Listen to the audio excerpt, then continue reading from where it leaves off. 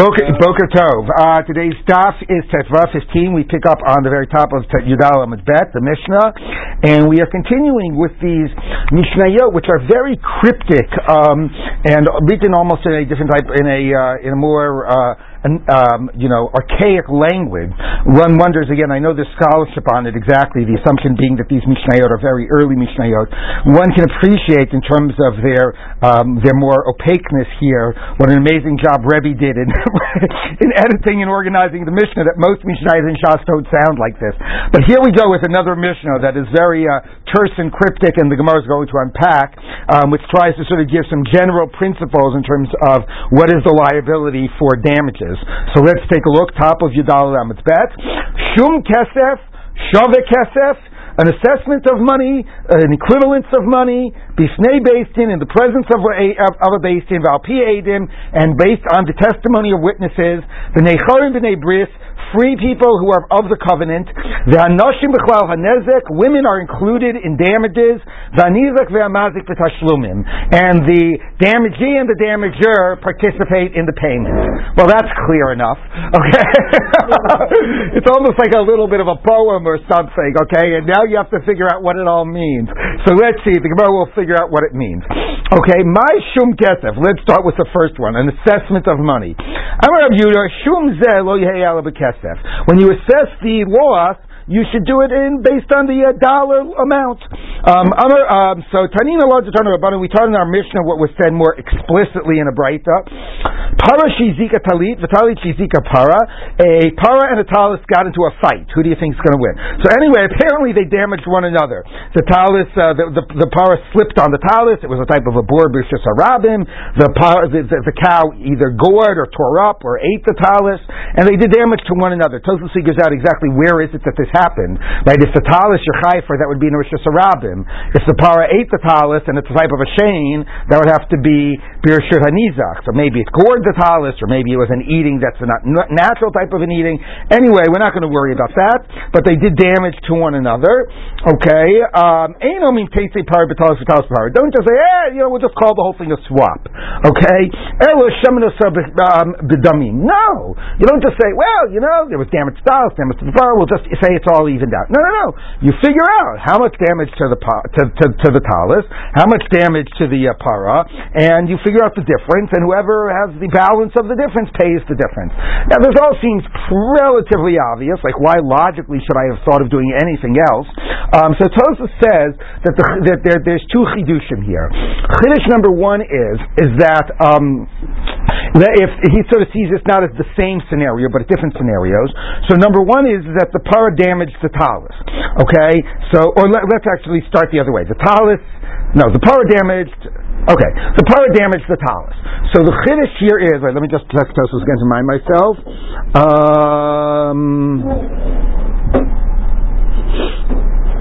Right. So if the para damaged the talis, you have to pay for the damage to the talis. Now, if the Torah did this, if it was a keren and it was a tam, that everybody remember, what's the halacha about a keren tam? You pay half the value and up to what? Up to the value of the actual goring animal itself. Now, we are going to see in a little bit that there's going to be a debate between Rabbi Akiva and Rabbi Yishmael whether the idea that money gets paid out of the body of the animal itself. It's not just limited to the value of the animal, but does it actually get paid out of the body of the animal itself? You become a part owner in the cow. And Rabbi Akiva says that as soon as your cow gores my cow, I automatically become a part owner in your cow. It's not just you owe me money. I now own a percentage of your cow automatically. That's like a Geneva issue. Well, like if you donate something, you own it. It's a type of No, it's the opposite. You are the mazik. Your animal gored.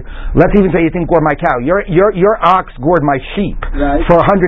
I now owe $100 of your ox. It's not Geneva. It's the opposite. You did the bad thing to me, and now I owe something of yours. Okay, so that's Rabbi Akiva's idea. Rabbi Akiva's idea is that you automatically own a piece of the goring ox. It's called Yuchlaf Ashur. So Tosfos says that's what we're saying is not true. This Mishnah is teaching against Rabbi Akiva. It's saying you don't say Teitze Para B'talis means you don't just get an ownership of the cow. The guy owes you the money. It's limited to the value of the cow, but it does not translate in a direct ownership of the cow. Okay, so that's one part of the chiddush here. That even in the case of a goring ox, not like Rabbi Akiva, you pay money, it does not become an ownership in the cow. What about the other chiddush? The other chiddush is that my talis caused your ox to slip. You don't get an ownership of the talis. Now, why is that a chiddush? Right? Of course you don't get an ownership of the talis. So, I owe you the money. It's a bore. So Tosfos says, no. The chiddush here is the following, let me again just double check Tosfos. The chiddush is the following, is that, yes, the owner of the talis has to pay you for your $100 of damage for your ox. But we're going to see in a minute, let's say the owner died, and then you could have to collect from the orphans, the heirs. You can only collect from things you have liens on. You can't, and if he has no landed property, you're out your damages, right? It's only liens, and if he's not alive, then you're out. So here you might want to say, look, maybe I should say the following. Maybe I should say that at least I have rights to the actual talis itself that did the damage. So even though he has no land property and I have no liens and I can't collect from the orphans, come on, at least I should be able to seize the actual talis that did the damage itself. And the answer is no, you don't do that either. It's just a amount of money that is owed to you. So the chiddush is in both ways. The bigger chiddush is if the ox is a gorer, you don't say like Rabbi Akiva, you own the ox. No, the owner of the ox owes you money. You don't own the ox. But in the flip case as well, if the talis is if the talis is a boar and it slips on the talis, you have no rights to the talis, even if it means you're going to be out money because the guy is dead and he didn't leave any land. But you owe the debts here. What you owe is in terms of cash, not in terms of the damaging objects. Yes, Jonathan. Does the Lashon really support that? It's something, and there's an assessment of money, and it's paid with something that has the value of money, but it doesn't actually pay with money. Right. Well, we're going to get to the next part of the shavakes, of the value of money. But the point here is, you're right, you don't have to pay cash, but the point is that what you owe is a dollar amount. How you pay it is a different question. But the point is, as opposed to saying, no, it excludes the idea of, your ox scored me, I owe your ox. I own your ox. No, you don't own my ox. You owe me money. Your ox scored me to the damage of $100. Right. But the way we frame it is, your liability is defined as, you owe me $100. Now, maybe I can collect from certain types of property, maybe you could pay me certain types of property, but it is defined as the amount of money you owe me, as opposed to translating immediately into ownership of your ox, ownership of my talis. No, but that's a different concept. Meaning, to say you owe money and what's the type you pay with is consistent with the concept of I owe money. To say I owe money and therefore you're an automatic partner in some of my property is a completely different idea. So that seems to be how the Gemara is interpreting the Mishnah. Yes. It doesn't sound like this is anything that we didn't know already anyway. We never thought that we would, at least... Well, first of all, there's a debate of Rabbi Akiva and Rabbi Shmuel, so this Mishnah is coming down on one side of it. Anyway, I can't worry too much about that. It's a very cryptic Mishnah. Okay? So we're trying to give some reasonable read of it. Shava Kesef. Now, you pay with money equivalent. Now, that would have seemed to be like the idea we said before, that you can even pay with what I call paper clips, with subin. Okay, let's see what the Gemara does with this, however. The Tanu Rabbanan, the Gemara interestingly gives a completely different read of it. Shava Kesef, Melamed she'ein beis niskakin elu nechasim sheish lam achrayis. So we have a Braita that interprets this. It's by the way, it's fascinating, isn't it? That you have a later Tanaitic source interpreting an earlier cryptic Tanaitic source, right? And that you have sometimes even I pointed this out before, sometimes even within a Mishnah, you have an early layer of a Mishnah that's being elaborated and explained and given parameters by the later Tanaim that are mentioned in the Mishnah. Here you have a Braita that is explaining that what clearly was this very early cryptic sort of Tanaitic source about what the payment was. Okay? No, but it's the framing. Shava Kesef Melamed she'ein beis niskakin. The Braita is explicitly commenting on what that phrase means. It's not just teaching a halacha. What does Shava Kesef mean? Melamed she'ein beis niskakin elu nechasim sheish lam achrayis. Basin only will seize property when it's dealing with property that has liens, meaning land. So interesting, Shava Kesef here means land. It never meant land before. And anyway, why is that true? If the mazik is around, I should be able to collect from whatever property he has. Okay? Aval in kadam nizak v'tafas metaltalin based in govin lamehet. So based in will only seize land, but if the nizak grabs chattel from the mazik without based in actually directly seizing it, then the based in will allow the nizak to keep the chattel that he has seized.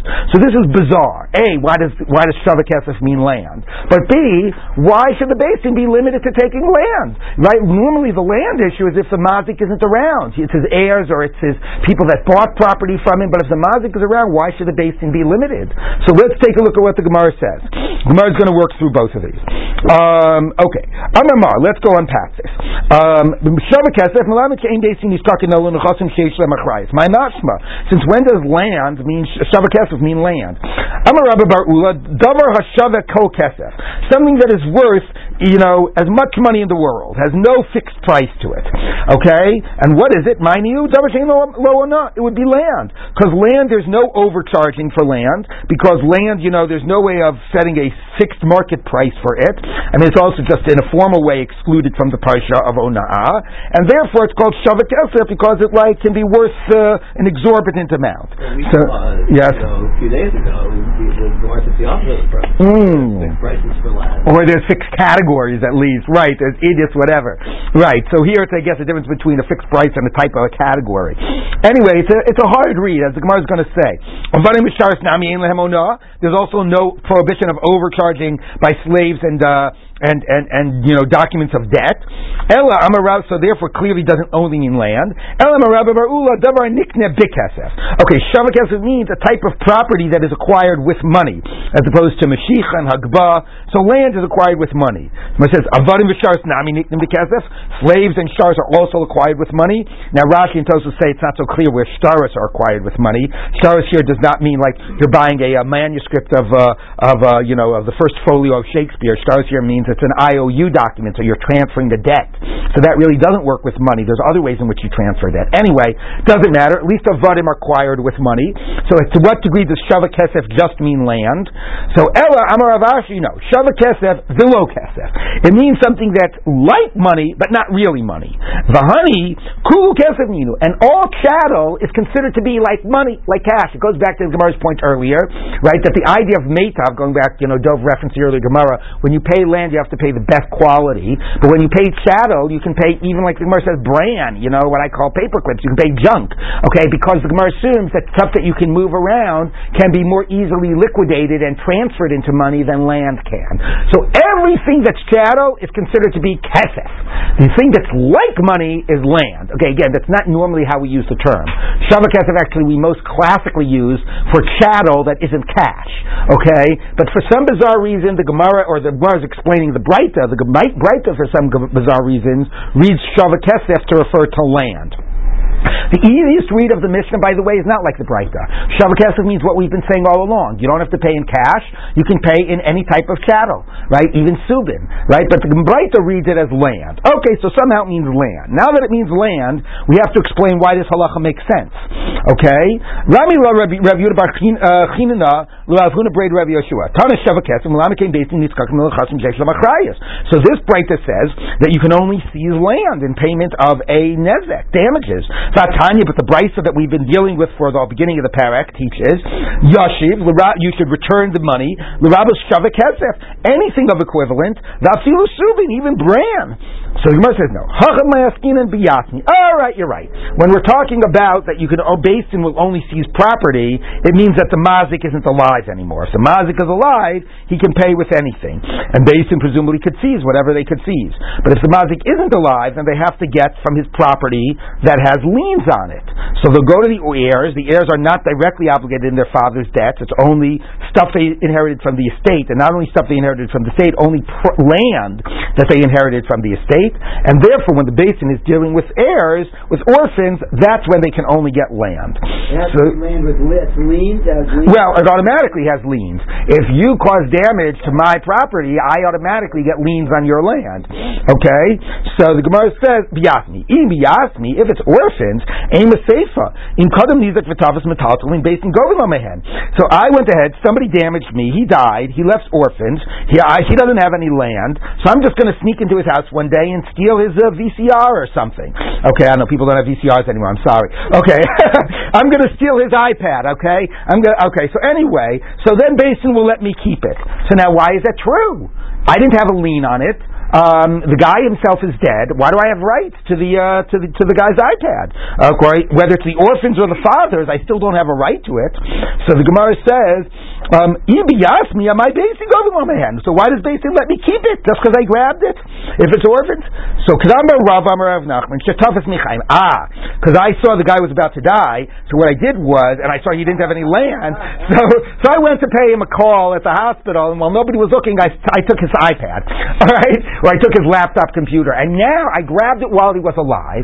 So normally that wouldn't be acceptable. Like, why can I seize property in a debt that's owed to me before I've gone through the normal channels of going through a Beis Din, now having Beis Din be the one to make sure the guy pays? But at the end of the day, now he died, and I have property that I took while he was alive, and when he was alive, he directly owed me the money, so therefore we're willing to see that now as payment for the money he owed me, even though I should have gone through more proper channels, okay, but I took it when he was alive and when he directly owed me the money. So the same way they say that over there, we'll say that here. Yes, though. Is this then an example, for example, of Avi Nishtin L'Nafshe? So that's a good question. I'm actually going to get to a really interesting Avi Nishtin L'Nafshe at the bottom of Tesvav Amud Bet if we get there, but to some degree this might, yes. I mean, because either I don't need to go to Beis Din. He can pay me for the debt without Beis Din having to seize it, right? I mean, he'd be smart to get witnesses to show that he paid me for the debt, so I didn't try to go ahead and sue in Beis Din later. But for me to go and seize his property, yes, that is like a type of a classic Avidin Nishtin L'Nafshe. We'll see that later on.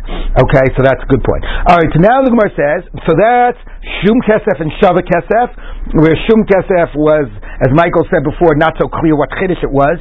Shava Kesef is being given a read by a Breita, which is very strange. We would have just said it meant you can pay any type of chattel. And now the next part, Bifnei Beis Din, in the presence of a court. So we're getting back to the whole lien idea. This would mean that if I went ahead and sold all my property and only then you took me to court, that I would sort of say, well, like tough luck. Like I did, you have no problem.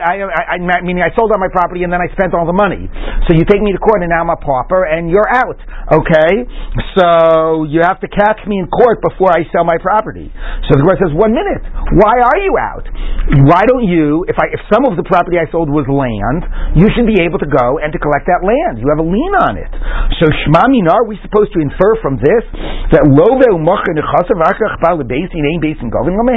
that if let's say it was another case, it wasn't Nezek. Let's say I borrowed money from you, and then I sold all my property, including my land, and then I wasted all my money, gambled it all away, and you took me to Beis Din. You wouldn't be out.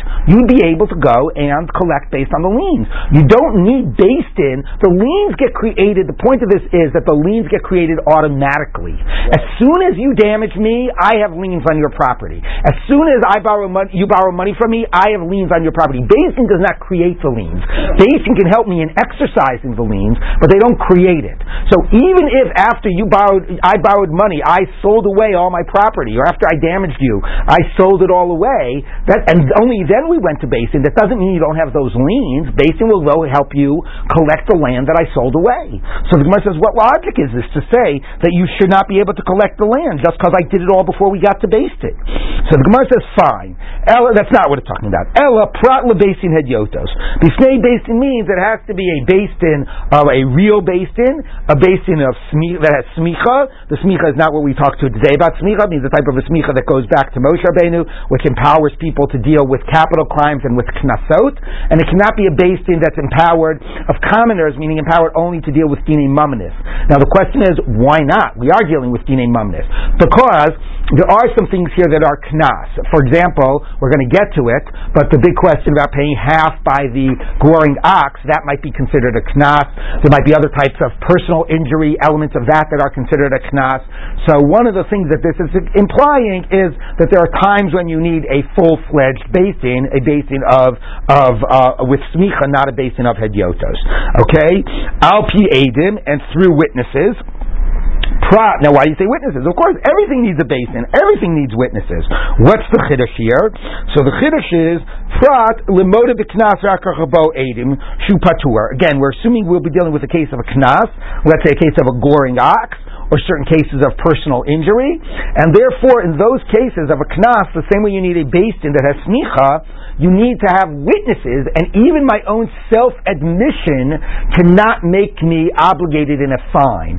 This is the important difference between a fine, a knas, and mammon. A fine is a punishment sort of done through money. But conceptually, it is the same as lashes, right? Lashes is a punishment done on my body, and fine is a punishment done to my wallet. Okay, but it's basically a type of a punishment. So that punishment, in order for the court to be able to impose a punishment on you, they need a certain degree of authority. They need to have this smicha. They can't be hedyotos. They have to more like represent divine authority. That's the idea of smicha. It's Ad Elohim Yavod Dvar Shnehem. So, to sort of impose punishments on people, they have to have that type of authority. Number one, that's always a question like political philosophers ask, like to know what gives the state the right to use force against its citizens, right? What's sort of the philosophical underpinning? In halacha, it's the fact, they represent God, they're Elohim. Okay, so they need that authority, that smicha, to impose a punishment. Also, though, punishments need objective testimony that the person is deserving of punishment. And if you try to admit it yourself, it's Eid out of Mesi Matzmo Russia. It's like sort of taking the idea of the Fifth Amendment, the Fifth Amendment, taking the Fifth Amendment one step further. The Fifth Amendment gives you a right to not self-incriminate, but if you went ahead and self-incriminated, you're stuck with that, right? The halacha says, even if you try to self-incriminate, we ignore what you said. Okay, when it comes to not when it comes to civil liability, but when it comes to criminal or imposing of punishment, it needs to be objective.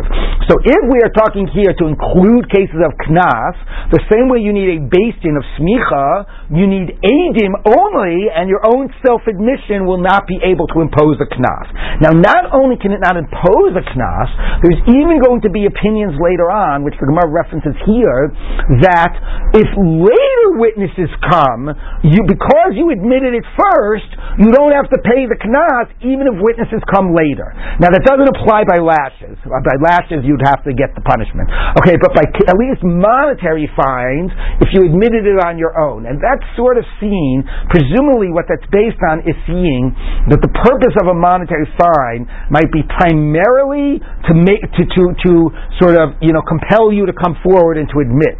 So therefore, if you go ahead and you sort of admit on your own and you didn't need the witnesses, right, then maybe there's no longer any fine. But that's complicated because some fines don't seem to be that's what it's about. The reason when your ox scores me, you pay half damages, it's not just to get you to fess up. Like presumably I'm supposed to try to get some type of compensation even if technically you're exempt. Anyway, there is this idea which we'll explore later that is debated, but there is an opinion that if you admit to a fine and witnesses come later, you're completely off the hook. Of course, so the best thing to do is if you incurred a fine, just run to court and admit it. Okay, so anyway, that's what we're saying we're talking about. To exclude a case of admitting to a fine and then witnesses come, shu patur, that you're exempt. It has to be completely based on witnesses. That's good if that's the opinion that we take. But according to the one that says that if witnesses come later, you're chayiv, or what can you say? And presumably it would have been too obvious just to say that you can't incriminate yourself. So Sefer Itzrichle, no. What you need Eidim for is to Sefer Itzrichle, for the end of the phrase of Eidim. Eidim is obvious. But it ends by saying, Eidim b'nei chon and b'nei bris, who make valid witnesses. valid witnesses have to be free people who are of the covenant. B'nei chorim lim'utei avadim, free people to exclude slaves, those are not valid witnesses, meaning non-Jewish slaves, even though they're partly obligated in the mitzvos. And b'nei bris, of the covenant, lim'utei avdei kochavim, to exclude non-Jews, both of those are not valid witnesses. But tzricha, you need both. Now, you might have thought that once you exclude slaves who are closer because they're obligated in mitzvot, certainly you would exclude non-Jews, but not necessarily. If you just excluded slaves from being witnesses, mishum dein lo yichus, he's not considered to have family relationships. Okay, halacha doesn't recognize his family relationships. Basically, he means he's on a fundamentally lower status of society. Okay, and therefore, you would think, of course, he can't testify. Like, he's seen in a very different type of a societal status. Non-Jews, it happens they're not Jewish, but obviously, their family relationships are recognized, and he's considered to be like of equal standing in society. Maybe he wouldn't be excluded. If you just excluded the non-Jew, that's because of what I was saying earlier. He might be of an equal societal standing, but halachically, he's more distant from you. He's completely not obligated in mitzvos. An Eved who has obligation in mitzvos, maybe he shouldn't be excluded from being a slave, from being an aid. Shricha, you need to tell me both. Interestingly, it doesn't tell me how we know they're excluded. It just tells me why the Breita is teaching it. Okay, but anyway, fine. So that's what we have. It has to be in front of a beis din. It has to be in front of kosher witnesses. Some of this might be pretty obvious, but anyway, that's certainly the pshat of the Breita. Bifnei beis din, bifnei eidim, b'nei chor, b'nei bris. It's pretty clear what it means. Now we're going to get to the end of the Breita that speaks about women and mazik and nizik b'tashlumin. Yes, right. Michael. The end of the Mishnah with Nashim Mekalim is like, but this qualification for eidim, it just says b'nei chor and b'nei bris. It doesn't exclude women. Right. Yeah, I know. Maybe it could be that it's like just taking it for granted, like, of course I'm women, right? I mean, I don't know, but you're right. It is funny that women get mentioned in the end, and here what's excluding who's a kosher witness, it doesn't mention women. Yes. Women are obviously excluded. Yeah, women are excluded. Yeah. So what about B'nai Noach? Yeah, that's also right. B'nai Brit specifically is, specifically B'nai Brit, although B'nai Brit can include avadim, but it specifically excludes anybody that's more distant in mitzvot. So yeah, B'nai Noach would not be would be excluded.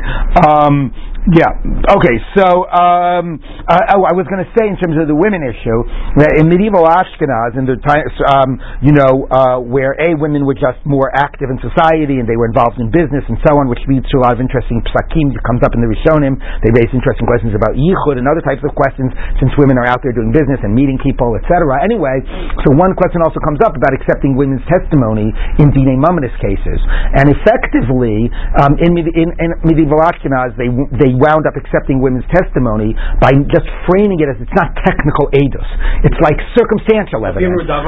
Birur davar. If somebody says it, there's a good likelihood that it's true, right? And you look at the other circumstances, but it doesn't have formal laws of edus, but in practice they wound up accepting women's testimony in court, but by framing it as something not formal edus. It happened also in the beginning of the state of Israel, when people were trying to figure out how could we make a state that runs according to halacha, and dealt with issues about testimony of women and non-Jews and so on, and sort of basically saying, okay, fine, we'll accept it all, we just won't call it edus. Okay, what? I mean, now they have two parallel systems. They have the Batei Din and the Batei Mishpat. I don't know what happens in the Batei Din, how they deal with women's testimony. I really don't. If somebody actually took a civil case to a beis din in Israel right now, I don't know how they deal with it. I don't know how they was in the BDA, right? If a woman says, "Okay, you're..." Yeah, I imagine if somebody took a case right now to the beis din of America, some civil case, they agreed to go to the BDA. I assume they would accept the women's testimony, right? They would probably follow the model of medieval Ashkenaz, which is okay. Technically, it's not edus. Technically, what do we do edus right now? Do we do a drisha v'chakira? Do we do edim zomanim? Like, how much do we do formal edus this nowadays anyway. All right, moving on. The anashim b'chlal hanezek. Women are included in damages. What does this mean? So what? That's only property. Yeah, in property issues. Criminal? Not criminal, but nobody deals with criminal nowadays. You know what I mean? Okay. The anashim b'chlal hanezek. Minani mili. Where is this from? Amar Rabbi Yehuda Amarav. V'chein tanu debei Rabbi Ishmael. Amar Kra. The pasuk says, "Isha isha ki yatum mikol chatos adam." If a man and woman does any of the sins, and then they bring a korban because they do it b'shogeg. Any types of punishments, and here it's interesting. Punishments here means b'shogeg and mean korbanot, but presumably it also means punishments for mazid. Any types of punishments for transgressions, men and women apply equally. Now Tosa says the reason it has to say this is because basically the whole Torah is written b'lashon zachar. The whole Torah is written. The whole Torah is written in the male gender, right? It says, right, lo tirtzach, right? Everything is written in the male. It's so, but nevertheless, like standard English, right? We presume if he, which doesn't mean that we're intending to exclude women. She should not. Well, wouldn't it be lo tirtzachi? No, that would be second person. Lo tirtzach is third. I'll make you a joke. Forget. I'm sorry. Okay. Anyway, no, I have the grammar right, don't I? How would you say you shall not commit? You would be second person. You, second person, shall not commit murder. Is lo tirtzachi, right? Okay, fine. Anyway, okay, I didn't forget that much of my grammar. Anyway, okay. But basically, the whole Torah is written in the male gender, the same way like most of everything out. Now people are being trying to be more careful, that when they write things and they say, if someone blah blah blah, then if she, just dropping in she more frequently, so that it's not the presumed male actor. Somebody actually told me that in Israel, basically all the laws are formulated. Again, I'm sure in America too, the standard gender formulated is in the masculine, but that they actually found that there's some principle somewhere, like in one of in Israeli law, that any law that's written in the masculine is presumed to apply to the feminine, or the feminine to the masculine, unless explicitly stated otherwise. So then this person who was getting certain laws, trying to get certain laws passed by the Knesset, just wrote everything in the feminine. So so it all applies equally. Anyway, so that's what we're dealing with, is that the Torah is all written in the masculine. How do we assume by default it applies to women as well? Okay, so therefore this pasuk that says isha isha, so when it's anything relating to punishments, since one pasuk says isha isha, he assume mikol chatot adam, we assume he's because of isha ish l'chol anashim shebetorah. Today, it is, but because it's b'chol, we're applying it more broadly. Today, Rebbe Lezer Tana, ve'ela mishpatim asher tasim lifneihem, you shall put before them, and before them is sort of plural and not specifically masculine. So therefore, here's because of isha ish l'chol dinim shebetorah. Any civil law in the Torah is assumed to apply equally to men and women. Today, Chizkiah, so that's saying a second point. Today, Chizkiah Reb Yossi Aglili Tana Amakra, ve'emis isha isha, an ox gores and kills a man or woman. He's because of isha l'chol misus shebetorah. If they are not the subject, as you would, but the object, they're not the person who did the sin or the person who is a litigant in a court case.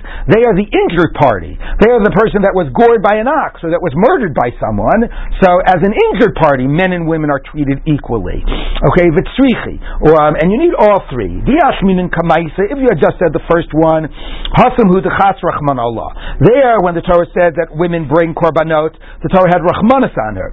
Ki heichi titavi le kapara, that she should have an atonement. So it says, okay, fine. When they do sins, they can bring korbanot. Aval dinim, but when it comes to civil law, that a woman could be an equal litigant in civil law, and it applies equally to her. Ish, by a man, the bar masa umatan, that he's the type of person that goes out into the world and does business in. Yes, the laws apply to him. Isha, lo, but maybe they don't apply to women. The woman's supposed to be in the home, would be the presumption, and therefore she would not be included by civil law. Now, what would that mean? She could damage people and not have to pay. She could borrow money and not have to pay back. But okay, we don't know. But maybe maybe we shouldn't presume that the same laws apply because they're seen as not the primary actors. Yes, minin dinim, if it would have just told us the law, that the civil law applies to women, in order that she should be able to make a living. Like Rashi says, if she's not protected by law, laws don't govern interactions with her, nobody's going to want to do business with a woman because you never know what law is going to apply, or nobody's going to be protected. Okay, so obviously you need it, even though it would seem to be unusual, but you need it because sometimes it happens. Aval kapara, but when it comes to atonement, ish debar mitzvah, a man that has a big obligation in mitzvot, yes, he gets atonement. Aval isha the lav bat mitzvah. Okay, so much for saying women have bat mitzvahs. A woman that is not the same degree of obligated in mitzvot, well, maybe she shouldn't. Now that's a very strange idea. First of all, right? Now this Gemara is a very challenging Gemara to our contemporary sensibilities, and it's going to get even more challenging. It's even going to get more challenging in a minute. Okay, but it's not just saying, okay, women have a few mitzvahs that they do less than men. It really is putting them on a fundamentally lower status. Because they have fewer mitzvahs, they're called not bar mitzvah, not bat mitzvah, and therefore somehow not deserving of atonement when they sin. Yeah, whatever they do mitzvahs, do sins, doesn't really matter so much, or something like that. Okay, it's obviously a disturbing havamina. And then it goes, yeah? It works for me. Works for you, okay. The even just said these two. In this case, will apply to women so that they should get an atonement. Another place, so that they should be able to do business, make a living. But when it comes to being gored, now why should a woman not be able to? Why should you not be liable when your ox gores a woman? What would be the havamina? Now here's where it becomes really challenging. Ish bar mitzvah, a male that's obligated in mitzvahs, l'shalim kofar. I would have to pay atonement payment if my ox killed a man. But maybe if it only killed a woman, and since she's not really so obligated in mitzvahs, maybe I shouldn't really have to pay an atonement payment, right? So that's obviously deeply disturbing. It seems to really devalue the life of a woman because of this lesser obligation in mitzvot. Let's just finish. If you just said you pay kofar, that's because because there's a loss of life, so of course you're going to pay for a man or a woman. But the other two, that there's no loss of life, maybe women wouldn't be included, so it tells me by default women are included in all laws of the Torah, even those in the male gender, unless explicitly identified otherwise. Yes? Is it possible that the statement that she's not a bar mitzvah only refers to mitzvot say?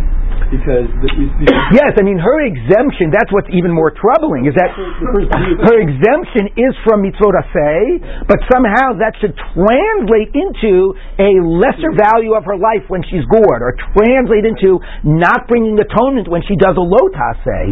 So that's like what's like Rav Moshe has this classic tshuva. Rav Moshe was asked at the beginning of sort of the Jewish feminist movement, which is he was asked by this rabbi that he says these women in my shul are basically saying that the Torah treats women as a lower status than men, and how do I respond to them?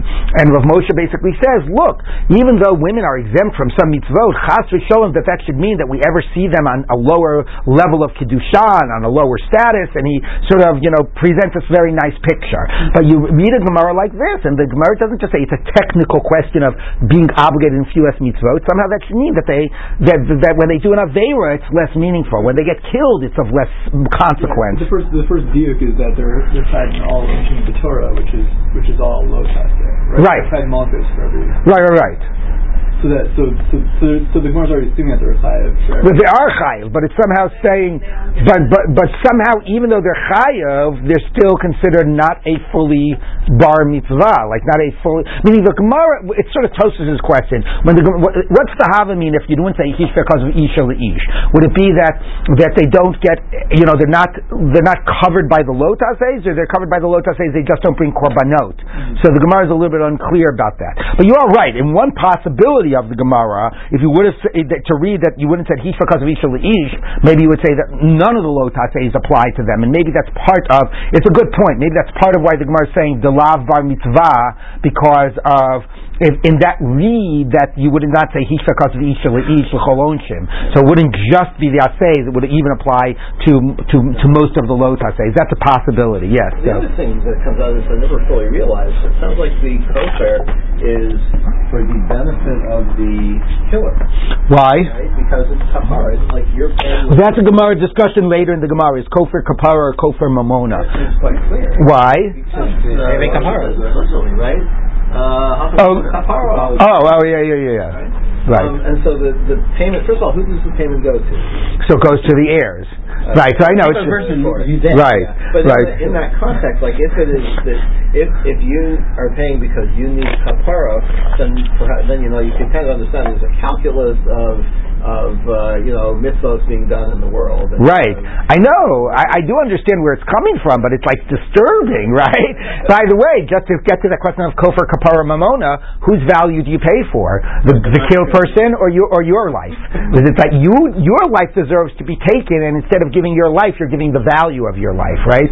So that's actually a discussion in the Gemara. Yeah. The one thing I just didn't understand in the transition here, we said that they meet ish or isha. We said ish katuv ish lish. Isha leish chum mitot b'Torah. But then we started talking about kofar. So what would the Havamina have been that if he killed one, maybe if I would have taken that, it should go on the pasuk that's talking about it. Hashori sakevu gam balaviman. Nothing to do with the kofar. So in kofar you shot a love, isn't it? But maybe he would have said it's mitos. In other words, and that's going on Hashori sakevu. If you killed a man, then Hashori sakevu gam balaviman. No. Okay, could be that too. I mean, I don't know. Rashi is not limiting it. If you look at what Tosfos says, Koloma shechayivin ala misa o kofar kamo al ish dabachi ivy cross. So not just in kofar, the kofar and all the other things that are related. I understand, but we're not limited to that. By the way, Tosfos does say that this idea of hishra kasav is only when they're talking about the fact that a pasuk is written in the masculine. If a pasuk explicitly says ish or whatever, something like that, then we do presume it's talking about a man unless you have something to include a woman. Meaning there's a difference between being written in the masculine, gender, and it's saying if a man, right? So if it uses the word ish, then it doesn't necessarily exclude women, but you have to prove that women are included. Yeah. Well, that's also a question, right? Yeah. It seems that so many cases where women are equated to slaves and children. Right. So maybe it's not so surprising that it creates this kind of... I understand that. So the maskana of the sugya is nice, but the havamina does reflect certain presumptions of women's lower status, All right, so now we go on. Oh, by the way, I can't pass this up without spending a second to read this Tosfos of Asher Tasim Lifneihem. This is a Tosfos that appears throughout Shas in different contexts. Let's take a look at it. Okay, here's your cause of Ish al Ish. Tosfos says, Tema, how lifneihem lo ivri ela b'ksherim ladun. Because another drasha the Gemara says of Asher Tasim Lifneihem are not the people that are affected by the law, the potential litigants, but the people that judge the law, the dayanim. So the Gemara actually reads b'fneihem to be in front of the judges, okay, and says therefore you have to do it in front of Jewish judges and not non-Jewish judges, okay. How lifneihem lo ivri ela b'ksherim ladun. Dechein darshinim Bava Kamma lifneihem below lifnei had yotos. It has to be judges with smicha, not commoners. So now we've got a problem. If Lifneihem refers to those being judged and includes women, and Lifneihem also refers to the judges, then that should include women as judges. If Lifneihem means men and women. But that's not true. Isha psula ladun. But a woman can't be a judge. That if you can be a judge, you can be a witness. The Isha psula, the woman can't be a witness, so obviously she can't be a judge. The Yeshloma, the Hebrew Basiman Ishari. No, when it says if you're a kosher judge, you're a kosher witness, it means men who are kosher judges are kosher witnesses. Meaning, what those are saying is, maybe a woman could be a judge. She can't be a witness, but she could be a judge. Okay, so actually, this tells us things it's quite possible that a woman could be a kosher dayan. Okay, and even though normally a presumption is a dayan is a kosher aid, that wouldn't be true by women. Okay, now I had to read this, of course, because my wife's Torah. Anyway, says that she judged Israel. Now, of course, the real reason saying lahavi raya is because it's talking about political leadership and not because about being a justice. You have the course, but anyway, well, okay, she was a prophet, so okay, maybe that made it an exception, and they were willing to accept her as a judge. So it's sort of like, because you can accept puzzle people to be your judges, a type of arbitration, binding arbitration, but that doesn't really mean that she called women. Anyway, Tosfos leaves it as an open question whether a woman could be a kosher dayan, which is quite fascinating. All right, moving on in the Gemara. But then they have to have smicha. Yeah, so who said a woman can't have smicha? That's true. That's another point. Good point. There you go. According to that possibility, she's also getting the smicha and she's in the parsha of Elohim. It's not just kasher ladun. All right. Both the damager and the damagee participate in the payment. Itmar. So now we're going to see what this space is onto. Now we get to a very central question about Karen that we've been referring to all along. Pal Kaniska, half damages by Karen. Rav Papa Amar Mamona, Rav Huda Braid, Rav Yoshua Amar Knasa. Rav Papa says it's compensation, and Rav Papa and Rav Huna says no, it's a fine. You really should be exempt, and anything you're paying is more than you should be paying. Rav Papa Amar Mamona, it's mamon kasaver stam sharm labucheskas shimer kaimin. That most oxen, as a rule, cannot be presumed to be watched, self-protected. Meaning, even though it's never gored before, you can't say that it doesn't need to be watched. Okay, and if even a ox that has never gored still needs to be, you need to keep your eye on it. And if you don't keep your eye on it and it goes and gores, there's an element of negligence there. Okay? So, ubedinu so therefore, since there is an element of negligence, you should be paying full. But the Torah has a little rachmanis on you. Because it has not been gone through the Mu'ah process, it hasn't done it 3 times, which means you're right at the edge. Technically, there was negligence, but it was still pretty unlikely that it would happen. But it was just likely enough that you should have been watching. So there's a small degree of negligence, but because it's right at the edge, the Torah is going to go easy on you and make you only have to pay half. Okay? But it's mammon. You really were negligent. You are really paying for damages that you are to blame for. Okay? That's his opinion. Rav Huna, Braid, Rav Yeshua, no, it's a fine. A normal ox, you can presume, will be protected, from going out and damaging. Does not require you to keep your eye on it. And therefore you're not negligent. Ubedinu delo ishalim klal, you really shouldn't have to pay it all. The Torah fined you to get you to be more careful watching your oxen. Maybe certainly more careful if it had already damaged, but maybe in general, get everybody to up their level of care. The fact that you know that you're going to have to pay half, even though you could say, look, I wasn't negligent, it's fine you weren't negligent, but we're going to tell you have to pay half anyway, and that's going to get everybody to do a higher level of care than the strict law would have demanded, and that would prevent a certain amount of damage from occurring. So the easiest way to see it is that they're both agreeing that this is right on the line. Something that you only pay half, clearly it's in some gray zone. One just says it's a little bit above the line, and the Torah is going easy on you, and the other says it's a little bit below the line, and the Torah is going a little bit harder on you. Yes. I get the parallelism, but I'm bothered by the second with use Rahmana. Why isn't it baked in the concept? Because it's in the Torah. The Torah says you pay half. We're trying to understand what's behind the Torah's judgment that you pay, ruling that you pay half. It's really fascinating. Basin imposes the knot, but the Torah is the one that creates the law. But in other words, can a Beit Din impose a knas in general if it's not backed up by? Yes, Chazal can make their own knasos. Yeah. Okay, but when we're saying knat, but we can identify things in the Torah. Shloshim shel eved, kefel. It's actually a different level of knas here in a way. Yeah, it's the Torah knas. Yes, Chazal can make up their own knasos as well, but that's not what we're talking about. Yes. Actually saying this in different words. I would have said, forget about whether the ox should or shouldn't be watched. You should be paying full knas because it caused damage. Forget about it. Oh, so you want to say a question of strict liability. Yeah. So that's a good question. What Michael is saying is, and I'll just mention and go on, it's a question we raised from day 1 of Bava Kamma, which is, do you fundamentally start by an idea of strict liability, and the only reason that you're putter is because you're claimed to be an unus, or do you start from an idea, no, I'm only chayiv if I was negligent and my negligence led to it. So the obviously nafkamina is, the cases that are a little bit gray, if you start by strict liability, I'm sorry buddy, you can't claim unus. If Whereas if you start from a position of negligence, say, well, since you weren't clearly negligent, you're exempt. So that's a very good point. A case that's like this, that's right at the border, you could say, if I start from strict liability, I'm going to have to pay because I can't claim that I was honest. If I start from a question of that I'm exempt until you can prove negligence, I shouldn't have to pay. So that is a very nice way of saying it. I don't think that that's necessarily in the words of the Gemara, but I agree with you that is a core question to be asking throughout Bava Kamma. Okay, so now the Gemara says like this.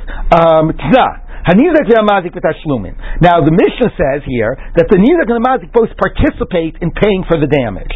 So we assume that means when you pay half, everybody loses half.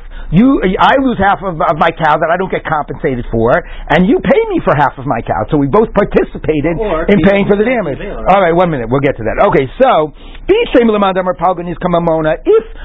it's real compensation, so you should be paying me full, but instead of you paying me full, I'm essentially paying for half of my own loss.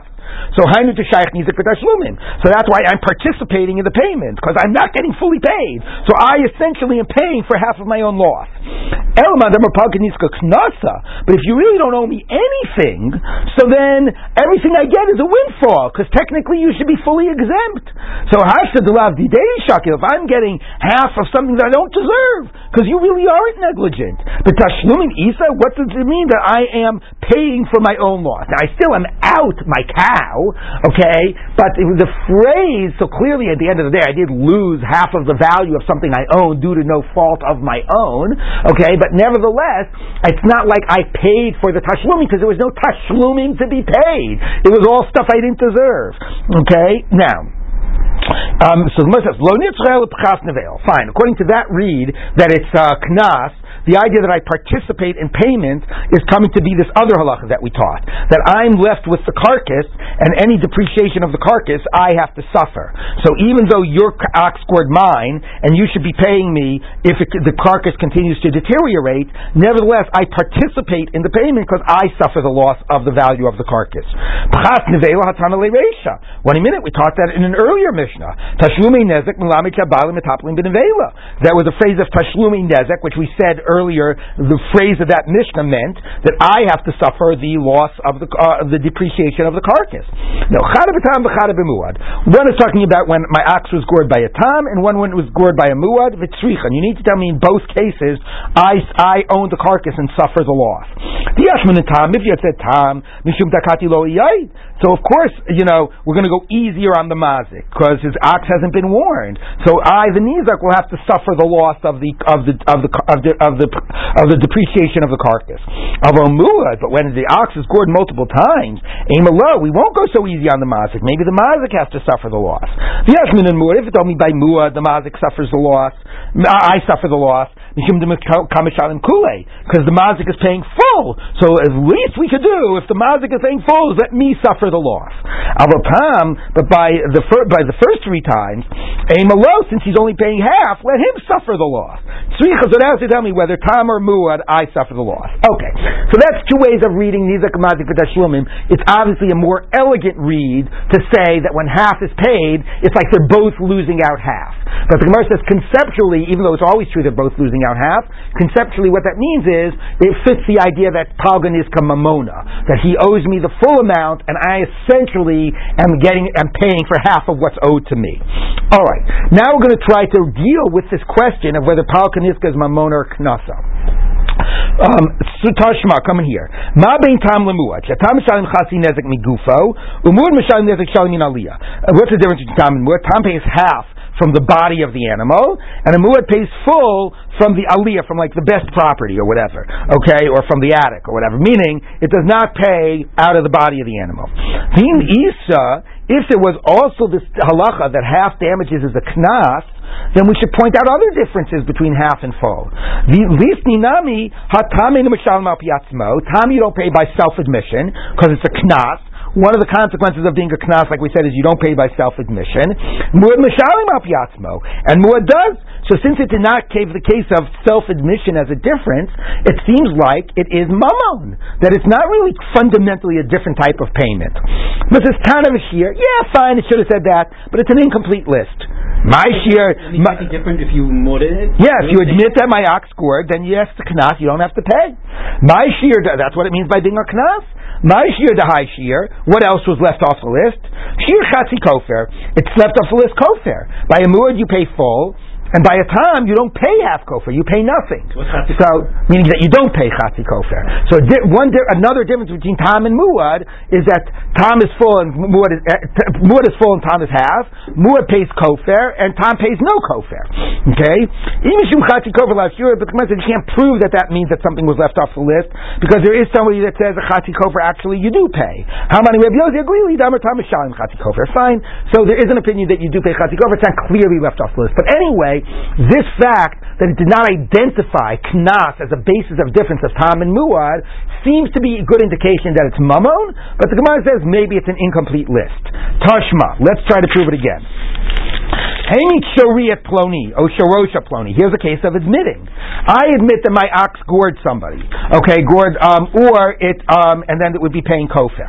Or it gored somebody's ox. I have to pay based on my own admission. So my lav b'tam, presumably, we didn't say only by a muad, presumably we're talking even about a tam. And I would pay by my own admission that my ox gored. So you see that, it's mamon, it's not knaf. No, the muad. No, maybe we're talking about a muad, and that's why you're paying on your own admission. So the Gemara says 1 minute. What would you say, therefore, if that's talking about a muad, and you want to say that tam is a knas? Would you say if it was a case of a tam, I wouldn't pay? Adatani say for the end of that bright that says,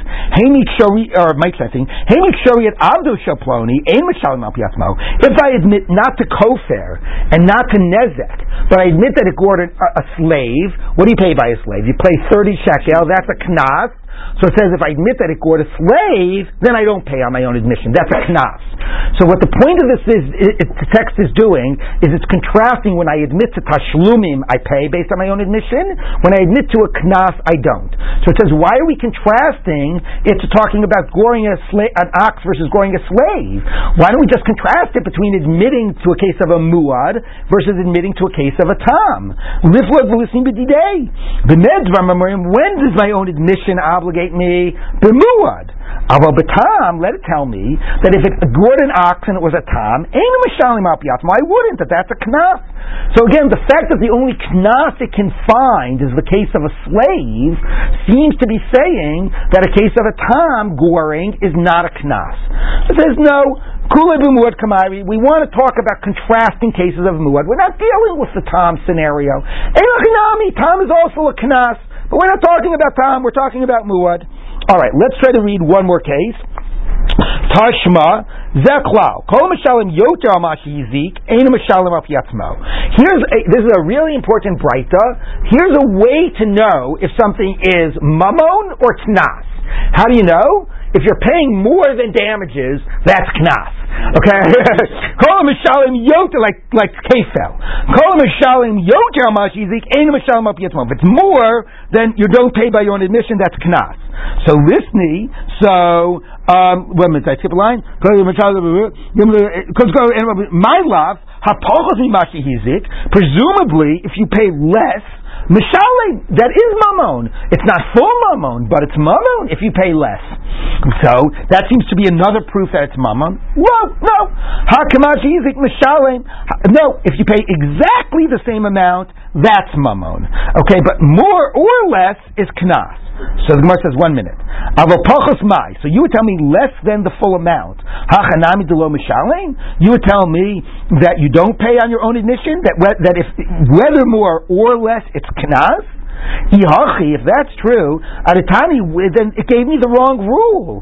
Why did it tell me the rule? Why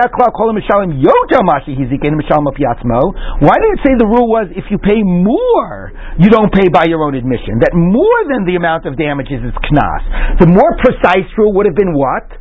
What's the more precise rule? Anytime you don't pay the exact amount, it's knas. Listen, zaklau. Kol she'eino mishalim kimashi hizik. Tell me if you're not paying the exact amount, the mashma pachos umashma yosef, which you tell me more or less than the exact amount is knas.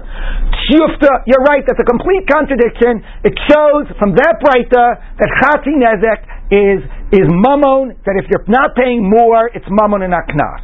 And then the Gemara does its great thing. The Hilchasa, now that we've proven that Chatzi Nezek is mammon, Palga Niska Knasa, we rule that Patzi Nezek is knas. So the Gemara says, Tiyufta the Hilchasa, you just showed me a contradiction, and now you're ruling that way? So the Gemara says, yes! Why did we think it was such a contradiction? Because Mishum, the Loktani Kamashahizi, it didn't say that anytime you don't pay exact damages, it's knaf. And because it didn't say that, it sounded like less would be mammon. No. It's that would not have been a rule. Lo psikale, that's not always true. There are times when you pay less than full and it's mammon. What's the time you pay less than full and it's mammon? Not by a goring ox. Kivan to ika chati nezek tzroros. Remember our half damages of tzroros? Of the pebbles that get kicked? So that is a case where you were fully negligent. Right? The reason there was not lack of negligence, it was just indirect. It was the animal's koach and not the direct body of the animal. So there's a half payment, but it actually is mammon. Okay? The hilchas of gemirila de mammonahu. We have a tradition that is mammon. Mishum hachi loktani. Therefore, it didn't say. So, what are we saying? When you pay more, kesel, arba v'hei, it's always knas. When you pay less, sometimes it's mammon. Sometimes you really are obligated, but we're letting you off easy. What would be an example of that? Chatzi nezek troros, where you had full negligence, but because it was indirect, it was the pebbles or whatever, you're only going to pay half. How about chatzi nezek knas? Is that mammon? Is that knas? That's not clear from that Braita. What's clear from that Braita is sometimes when you pay less, it's mammon. But whether chatzi nezek of a goring ox is mammon or knas, that's not clear from that Braita, and the Gemara actually rules that we're going to rule that it's knas. Even though all the evidence seemed to be mammon, we managed to get out of all the evidence, and we left it as an open possibility, and we're going to actually rule that it's knas, and we are going to pick up tomorrow, which discussing the implications of that ruling that chatzi nezek keren is knas. So we'll pick up with that tomorrow.